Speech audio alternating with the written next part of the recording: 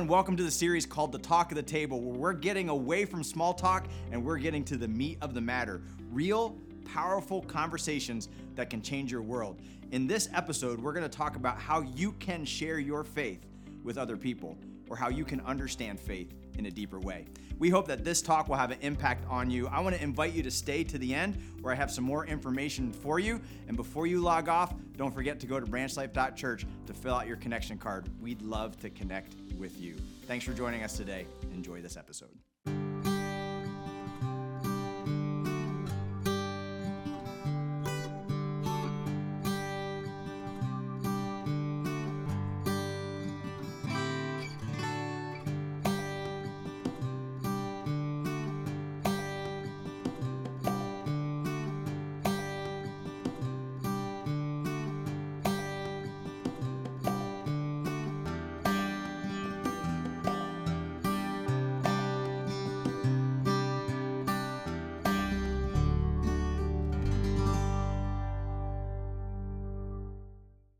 All right, well, good morning, everybody. My name is Josh. I'm one of the pastors here at Branch Life, and it is my privilege to continue our discussion called The Talk of the Table. I just want to also put a plug in for what Brooke mentioned, and how about Chloe just bringing a little sunshine to all of our mornings every time she's up here? It just makes me smile, and so guys, thank you for welcoming us today.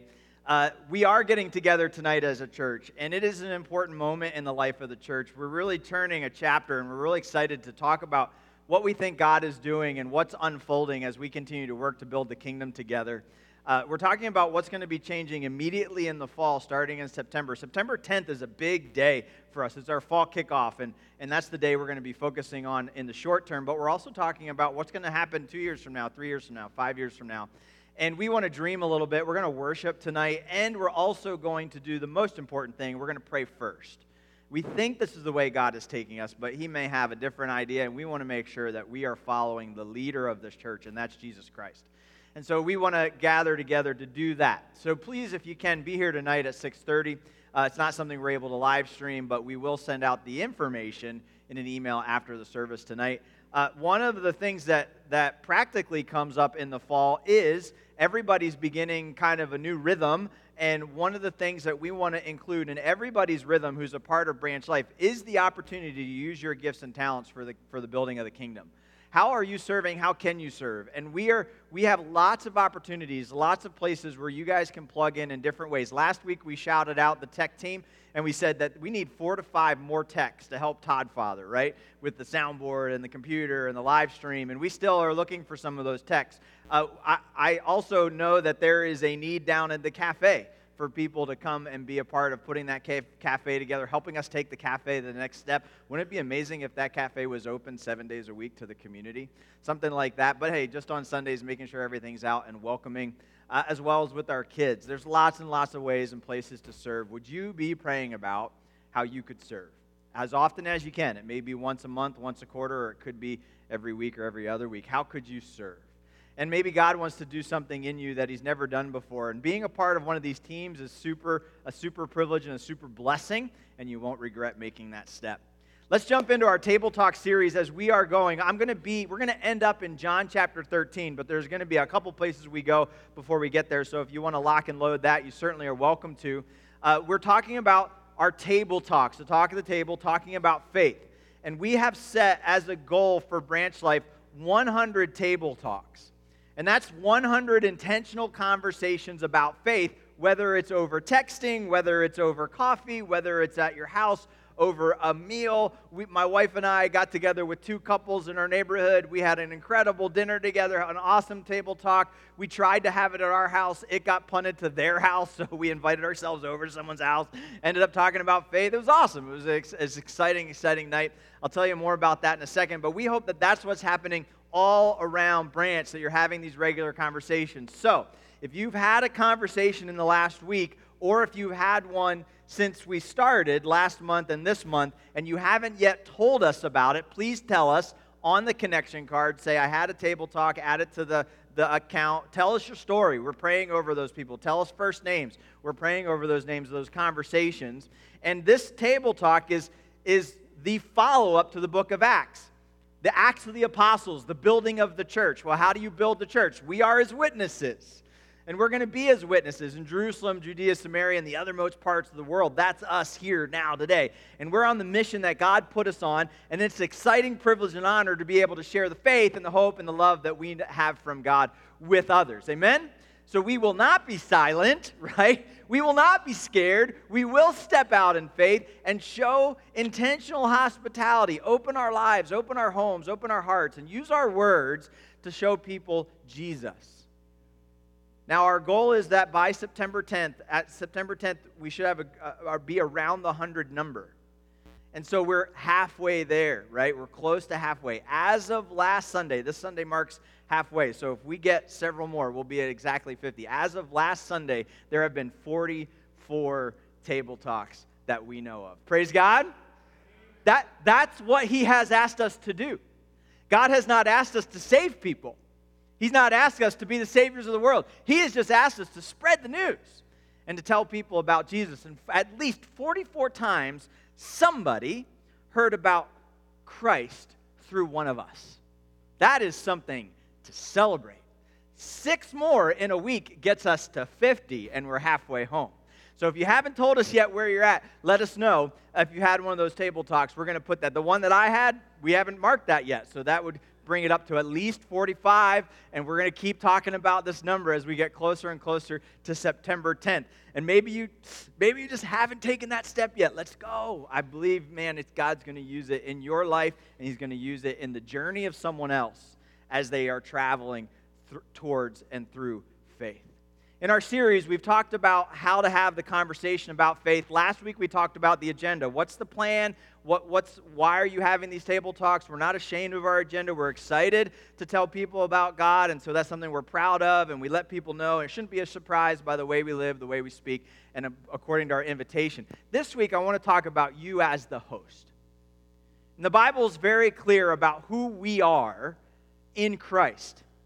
And why do we have this privilege to be the host? What it is about me that when we're having these table talks, I need to remember. Next week, we're going to talk about the guest. But today, we're focusing on 4 truths the host cannot forget. There's 4 truths that you cannot forget, and I hope that these truths will be encouraging to you, but they will also inform how you host, how you receive people, how you speak, how you understand, and begin using your lives, your word, your stuff for the building of the kingdom. Let's pray over this morning. God, as we enter into this discussion today and we learn a little bit more about ourselves and who we are in Christ, God, would you help that transform our interactions with others? And may we be who you have designed us to be in this world. In your precious name we pray. Amen. All right, so 4 truths about the host that you cannot forget. Truth number 1, let's just jump right into it. The hosts are God's representatives. We are God's representatives. You have been designed by God with a purpose in a particular way to represent God on earth. We are his representatives. We understand this in politics. We have congressmen who represent us in government. That happens. We understand this in sports. We have Olympians that travel to the Olympics to represent their country in that sport. And so when someone acts in a good way, it reflects well on our country. When a congressman makes good leadership decisions, it reflects well on his district. And we as kids represent our family name. And when you act well and bring a good reputation to your family name, that's a positive representation that we have in this world. As children of God, I am a child of God. As someone who has been adopted by the King, right? I am a prince or princess connected to God, the King of the world, the Creator of the world. My role, my position is now to act as one of those representatives. I am representing Christ. In Genesis chapter 1, Genesis chapter 1, verse 27, a powerful truth is shared right off at the beginning of the Bible, and it says this: "So God created man in his own image. In the image of God created him. male and female, created them. We could spend a whole series on talking about what it means to be made in the image of God. But here's the bottom line of this. Men and women, the human race, is the only part of creation that has been made in the image of God. I had a very important pastoral question asked to me this week. You know how this happens? Well, this happens to me all the time. So you're a pastor, right? And then I know something's coming. And there's a question, right? There's something's going to happen. Now, you're a pastor. I want to ask you this question. And yes, I'm a pastor, right? And so this fella, he asked me, he goes, I don't know how to ask this. Is it kind of weird? Like, I don't know. What? Okay, so if there's aliens, does that change my faith, right? And that was the question. And if there's aliens out there, does that change my faith? Let me tell you what I said. I said, men and women, human beings, are the only thing in all of creation that has been created in the image of God. We are created in the image of God. We have a special position in all of creation to represent God. And we are uniquely designed to do that. My golden retriever can't do that. My bearded dragon, who is still alive, can't do that. My truck can't do that. The birds on the lake outside of my house can't do that. But I can. Because I have been created in the image of God. Every male and every female has been created in the image of God. You have a part of you that is marking you uniquely by God. So even those people that are lost, even those people that don't know God, who are still created in the image of God, have the ability to represent God in some ways. That's why unsaved people, secular people, can create great music. That's why unsaved people, secular people, can create great art. There's beauty that can be found that uniquely comes from us. That's why there is a display of love in this world that can come from anyone, anywhere. Kindness can present itself from anyone, from anywhere. All of us have these markers that are unique to us as humans because we all have been made in the image of God. We are God's image bearers. That's God's design. That's how God designed mankind, Adam and Eve.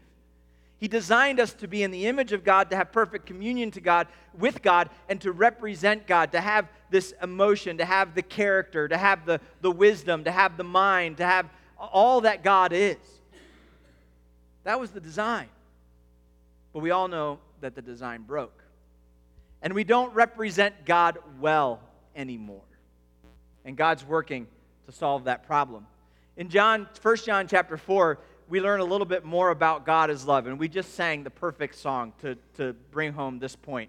In John chapter 4, who is God? What is God? What's the image of God? Well, it says this. God is, what's that word? Love. God is love. Why is love so important? There's faith, hope, and love, and the greatest of these is what? Love. People love love. Amen? Right? People pursue love with their lives. They long for it. The country singers write epic songs about it, right? We love love. Like, love is amazing. Love is awesome. When you get this thing called love, now listen, teenagers, let me give you a pro tip. Stop telling your boyfriend or girlfriend you love them. That's no bueno, senor. You don't want to be throwing out this word love willy-nilly, right? Like, I love you. Now we're breaking up. What was that? What kind of love is that, right? That's not love. What is love? Love is something that we grow into. Love is the perfect reflection of who God is. Love is deep. Love is powerful. Love is true. Love is so much more than a feeling. Love is so much more than, although it's defined as a choice, love is God. And God is love. And so when we participate uniquely as humans in the ability to love one another, we are connecting ourselves to the image of who God is. God is love. In this love of God who was made manifest among us, that God sent his only Son in the world that we might live through him. In this is love. Not that we have loved God, but that he loved us and sent his Son to be the propitiation, the replacement for our sins. Beloved, those that are loved, if God so loved us, we also ought to love one another. No one, underline this in your Bibles, no one has ever seen God. If we love one another, God abides in us, and his love is perfected in us. My love for others should be a reflection of who God is to this world. For some people, the only God they will ever know is the God they see in you. And if someone would take your life and say, how do you represent God with the way you love others? Would you be proud of how you are displaying the love of God, or would you be ashamed? You know, love is perfect, not in the way we love, but in the way that we have been loved. And God loved you so much that he gave himself for you. So here is my definition of the love of God. It is unconditional and it is self-sacrificial. The love of God is unconditional. There is nothing that I can do to separate myself from the love of God. There's no mountain high enough. There's no river low enough. Someone should write a song like that, right? That could separate me from the love of God. It can't happen.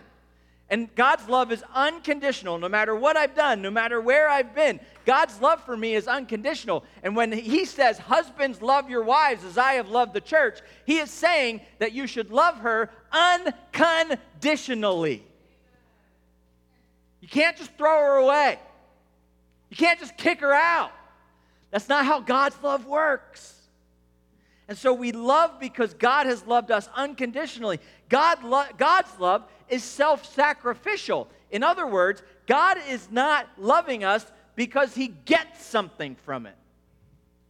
God is loving us because he is giving.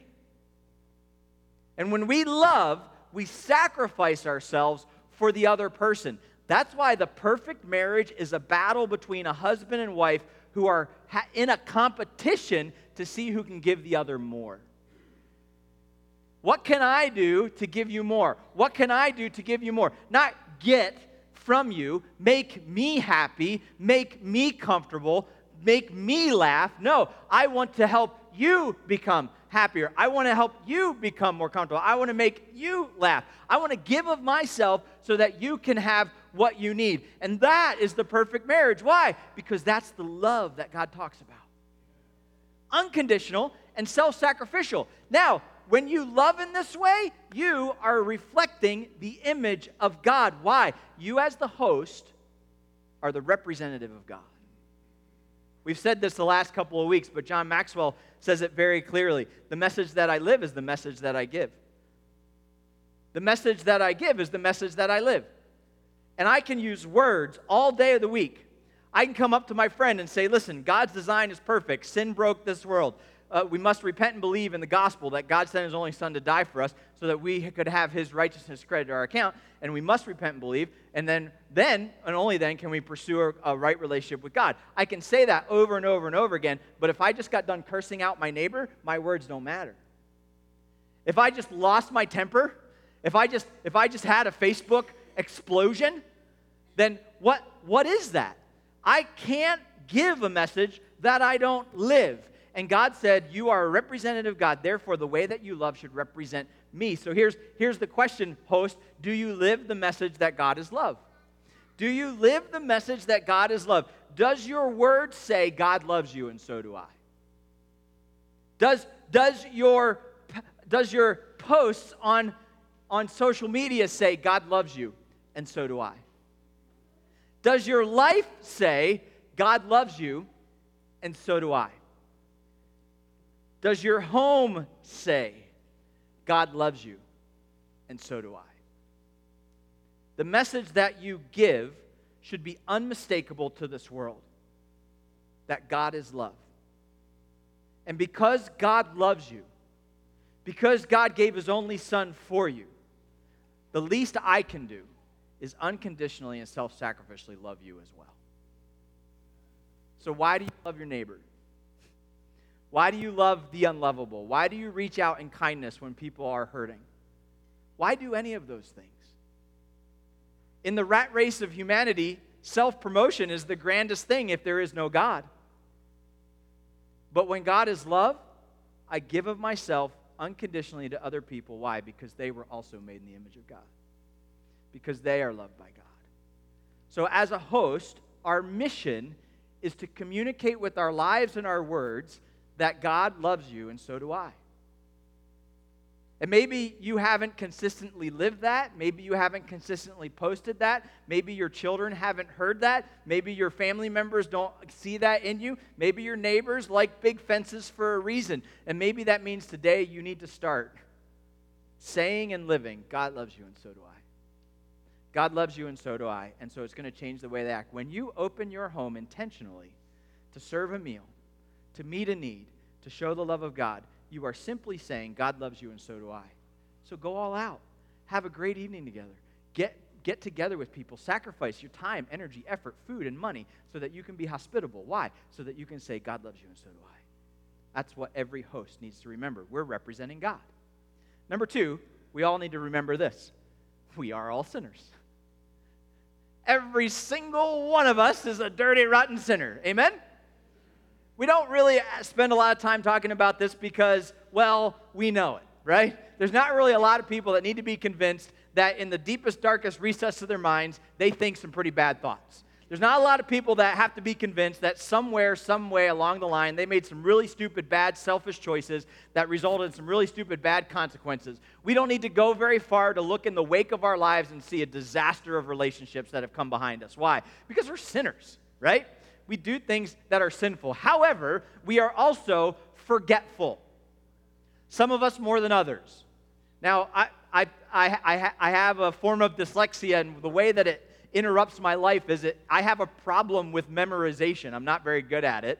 So if you throw a word at me that for me I have a mental block with, and there's a lot of them out there, I just can't spell it. I don't know how many times I have to try. It just doesn't happen. So like the one word that comes to mind for me is the word future. Like, if I tried to write future on the board, like, I would mess that. I would spell it 7 different. Is there a T? Is there a CH? Is there a U? Is there R's? I don't know. Like, it's in there somewhere, and it's in here somewhere, but I can't get that to connect. And when I was a youth pastor, there were several sets of 3 girls that were a part of our youth group, 3 siblings. And for whatever reason, we had 5 or 6 family that all had 3 girls. And so in my mind, I worked to try to remember these 3 girls' names, but there was so many sets of 3 girls that one particular family, I just had this mental block, and for everything inside of me, I couldn't remember their names. Here's the problem. They came to youth group and Bible study every week. All 3 of them. For years. I'm not talking about like this was a couple weeks of awkwardness. This was years of, hey, buddy, hey, you, what's up, boss? How's life going? Like, couldn't get there. Jenny knew who they were. She would whisper in my ear. I'd have it for a couple seconds. It'd be gone again. And to this day, I can't tell you their names. Can't do it. I know what they look like. I know what their jobs are. I know who they've married. But I got nothing when it comes to their names. I forget that. It doesn't stay in my mind. Now, here's what a lot of us are guilty of doing when we become saved. We forget that we're sinners. We forget that we're sinners. And we easily allow that truth to slip. Let's remind ourselves of the biblical truth. Romans 5:12 and 13. Therefore, just as sin came into the world through one man, thanks Adam, and death through sin, so death spread to all men. Because all sinned, right? So sin and the nature of sinfulness is something that we are all born with. You don't earn it. You just got it. And you are a sinner from birth. Everybody who's ever raised a child said, amen. I don't remember teaching my kid to lie, but man, they get good at it quick, right? We're born sinners. And so it's a part of human nature. It's a part of the brokenness in this world. John 3:6. Truly I say to you, unless one is born again, he cannot see the kingdom of God. That's why born again is such a powerful term. Because the first time we were born sinners. So in order to fix the sin problem, we must be born again. I say to you, unless one is born again, he cannot see the kingdom of God. Truly, truly, I say to you, unless one is born of water and the Spirit, in other words, born of human and then born of God, he cannot enter the kingdom of God, right? Sin cannot enter the kingdom of God. That which is born of flesh is flesh. When we are born in our sin nature, we're born with this fleshly nature to sin. We run towards it. We are naturally drawn to it. We have to defend against it. We have to fight it. We need to get victory over it. It's a part of our flesh. And God said that is a hopeless battle unless you are born again. That which is born of the Spirit is then spirit. How do I become born again? You accept Jesus as your personal Savior. You become a follower of Jesus. You stop depending on yourself to fix your sin problem, and you start depending on God. That's salvation. He saves me from my sin. And my sin is a problem. And we all got it. Now, once I have been saved, we've talked about this, we're not perfect. We still sin. Not that we lose our salvation, but we lose our connection to God. It comes in between me and God. My kid is always going to be my kid, and if he lies, now we have something between us. We got to resolve that, and that's what sin does between me and God. And when we forget we are sinners, it leads to a lot of problems, and a lot of us Christians think that we are better than other people because we somehow became better than them when we got saved. We somehow became more righteous than them. We somehow became more popular than them. We somehow became God's favorite. We somehow have become elevated. And in our own minds, we forget that we're sinners. And when we forget that we're sinners, it leads to some really horrible things. It leads to self-righteousness. I'm fine, you're not, right? Let me tell you how to live. I am more righteous because of how awesome I am. Right? Self-righteousness, lack of humility. All of a sudden that pride thing starts creeping in. Loss of compassion. Well, if they wouldn't have made those choices, that wouldn't have happened. Not something I would have done. Legalism. You got to do it right like I'm doing it right. Because I am doing it right. And I do it right most of the time. And when you don't do it right, well, that makes you awful.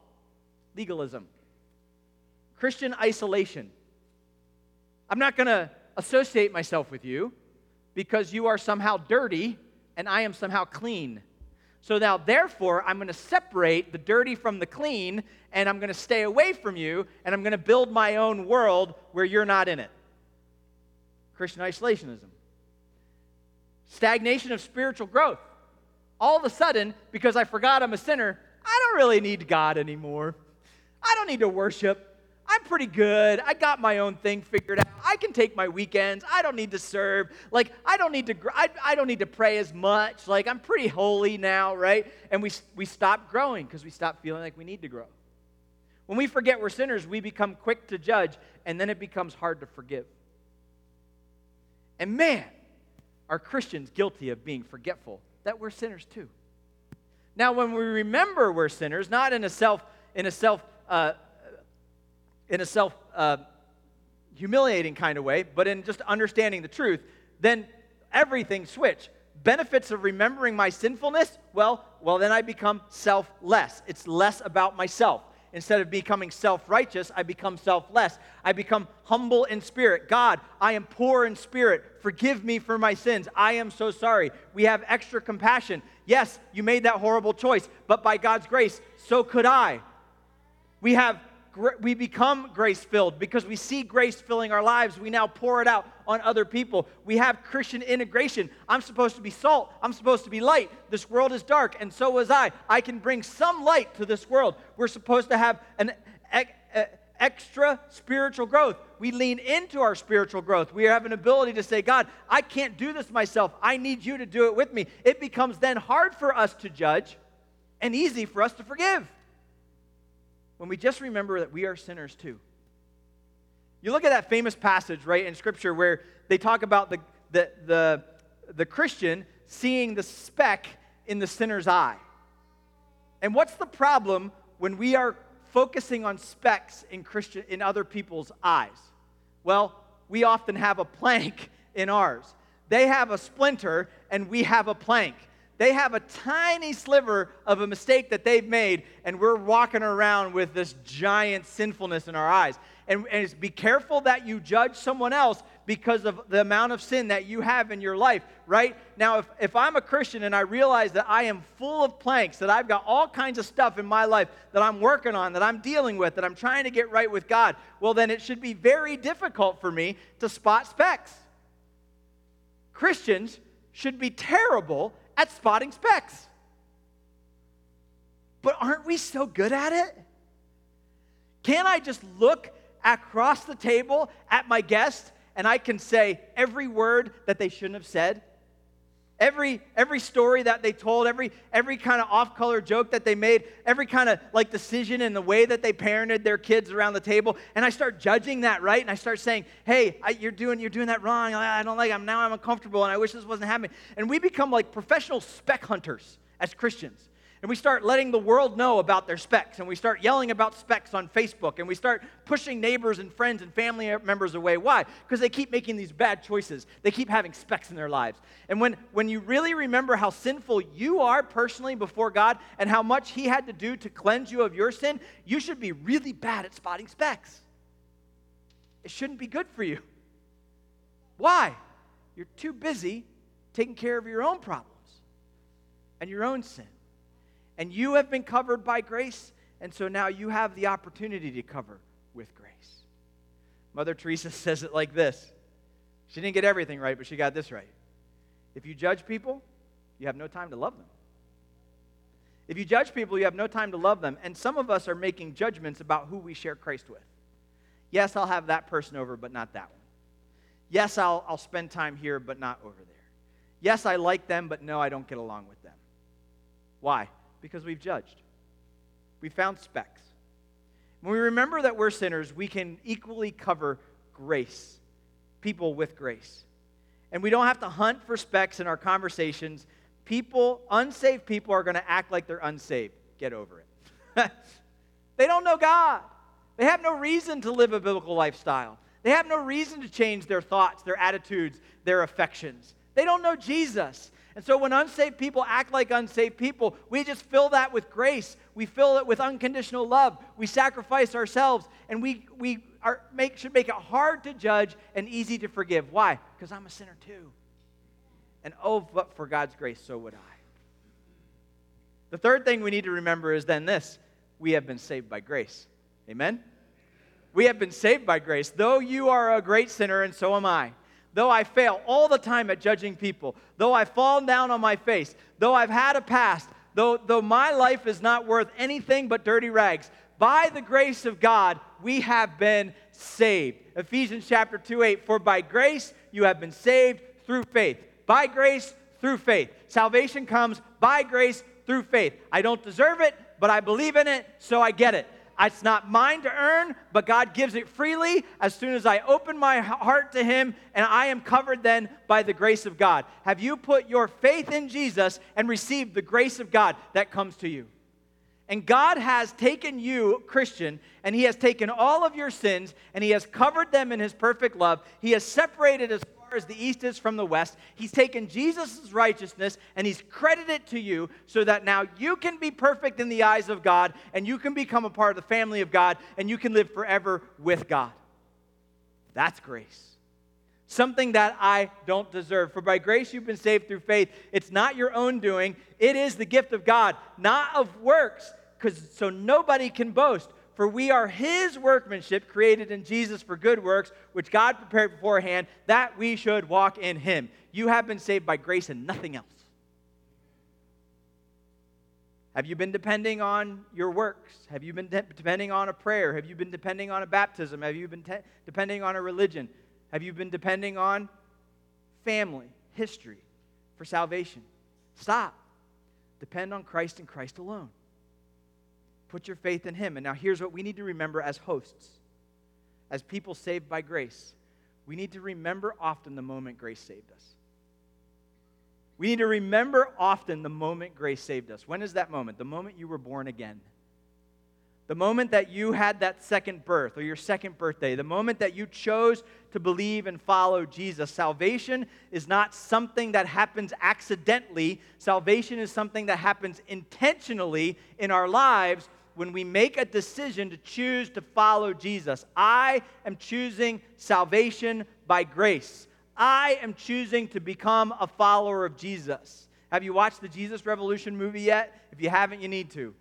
It's a true story about the Jesus movement that started back in the 70s, I believe. And Greg Laurie, who's a pastor in California now, tells his story of salvation. And he was deep into the hippie movement. He was hanging out with people that were doing drugs and all that kind of stuff. He ended up meeting someone who gave the message of the gospel to him. And in that movie, he travels down to Pirate Cove. He's with the girl that he likes, and sometimes girls can lead us to Jesus, right? He's there, and they're talking about salvation. They're talking about God. They're talking about faith. And should they accept Jesus? Should they get baptized? And they're standing there on the corner, and she says, I believe. And she goes out, and she gets baptized. And then he walks out, and he comes to the person, right, that's been telling him about Christ, and he says, do you want to put your faith and trust in Jesus and Jesus Christ alone? And in the water, standing there, he says, yes, I do. He confessed his sin, he believed in Jesus in his heart, and in that very moment, he then got baptized. And the movie does a great job just slow motioning the moment of salvation, the moment of baptism after he was saved, and how you go down, right, representing your death, and you come up new again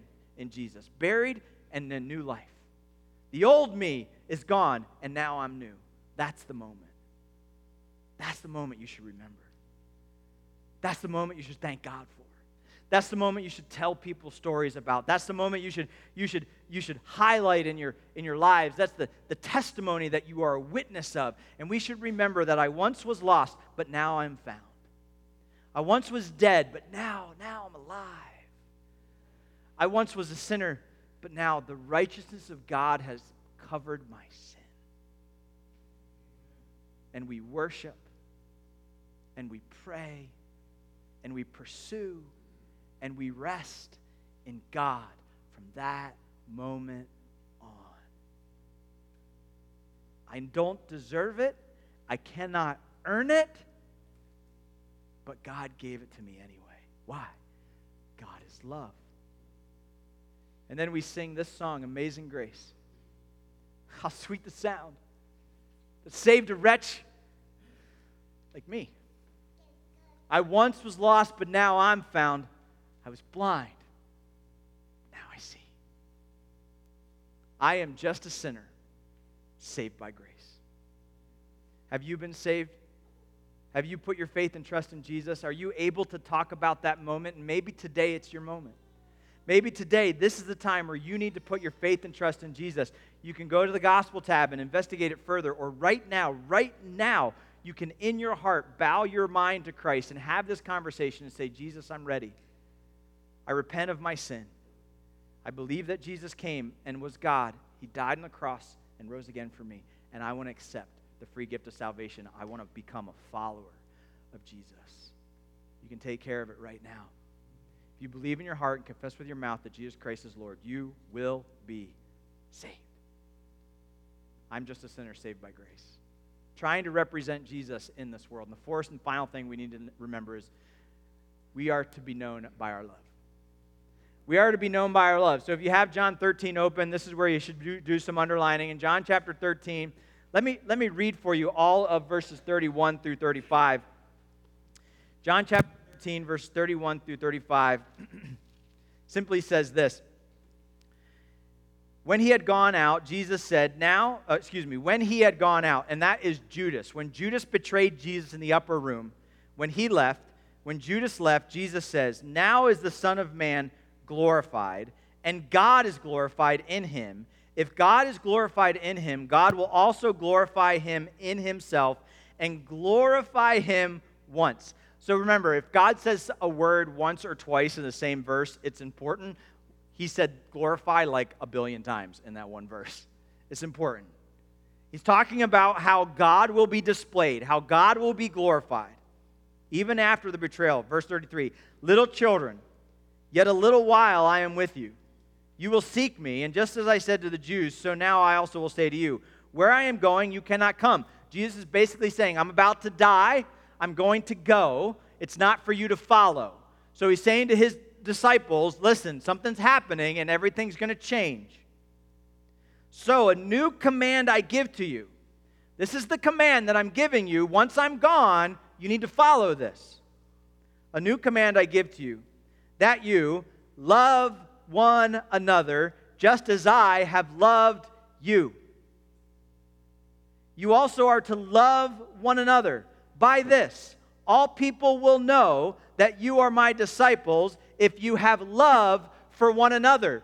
So what does Jesus do? He says, God's going to be glorified. He's going to get the glory. He's going to get the praise. He's going to get the light. How's he going to do that? By the way that you love. Love one another. Love one another. Love one another. You will show God by the way you love one another. God has connected glorifying the Heavenly Father with the ability, the God-given ability to love. It should be our trademark. When people look at us, they should say, I don't know if I believe what they believe, but I know they love me. That should be the number one message that is displayed with our lives, with our words, with our homes, with our stuff, with our Facebook posts, that we love God. We love because God has loved us. That we love each other well, that we pursue each other, that we run after each other, that we love our neighbors as ourselves. We just happen to believe that when God said, love the Lord God with all your heart, soul, and mind, and love your neighbor as yourself, He meant it. And so at Branch Life Church, our pursuit is to be a church that loves our neighbors well. Our hope, our guide, our vision, what we're going to talk about tonight is how can we better love the people around us? How can we better love one another? We want to be a church that displays that in every way. We want to be a church that has that reputation. We want to be a church that if we were gone, our neighbors would miss us. And so our prayer is that God would take us further into loving others in the name of Jesus. And I can't wait to see how that's going to happen. I was listening to a story of a church in Billings, Montana. This church started in a school auditorium. They were the first church to ever use a school auditorium in Billings, Montana. They talked the school board and the principal into letting them do this, and this is what they said. If you let us meet in your church, if you let us our church meet in your auditorium, we will bless this school. And so they spent the next few years building out equipment, meeting in the auditorium.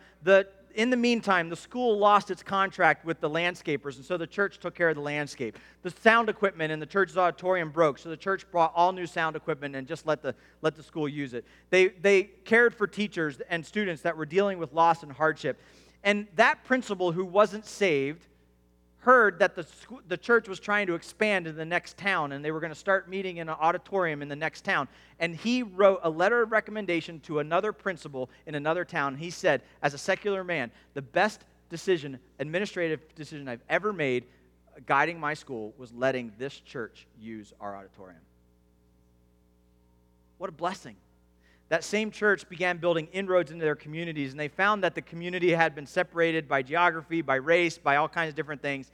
And what they needed was a community spot. And so the town of Billings, Montana had no swimming pool, had no water park. And so they were going to raise money for a new building, but instead they pivoted and they started raising money for a water park that they could give to their community. And they opened a $5 million water park. The community officials ended up giving them the property to build the park on. And to this day, they run it as a community service. And it clears expenses every year, and it's a huge blessing to their entire communion. Why would a church build a water park? Because they love their neighbors. And then during COVID, they realized that, yes, they were having a connection problem, but there was also a mental crisis problem. And so this church leaned all into going after mental health and wellness. And so they started a community counseling center. And they brought in counselors, and they got their certificates, and they began opening their doors, this community center, to teenagers that were struggling with anxiety, depression, to couples whose marriages were falling apart, and they accepted everybody, no matter how much money they could pay. Why would they do that? Because they love their neighbor. I don't know what God has for us at Branch Life Church, but our vision is not to just host worship services, although we want to do that really well. Our vision is to reach into our community, that if something would happen, I don't know, like a rapture, and we'd all be gone, our neighbors would go, I miss Branch Life. And your goal as a host is if that God would call you to move out of your house, to leave your job, to go to a different school, that your neighbors would say, I miss that family. I miss my neighbors. I miss my classmate. Why? They loved me. They loved me. And that is the message of the gospel. You see, as a host, we are just representing that God designed it one way, sin broke it, and that don't pursue the worldly answers to brokenness, but repent and believe in the gospel. Jesus came and died and rose again, and then we recover and pursue God's design. It's simply me applying this to my life. We are made in the image of God, but we are sinners. We are saved by grace, and we should be known by our loves. Followers of Jesus should love like Jesus. Followers of Jesus should love like Jesus. Our friends should know, no matter how the talk goes, that they will be dearly loved. And so if someone comes in and they hear the faith conversations, would you be able to, even if they reject it, at the end of the day, say, that was a great night. My friends love me. That's our goal when we host these tables, is to shower them with unconditional, self-sacrificial love. So when you host, love like Jesus.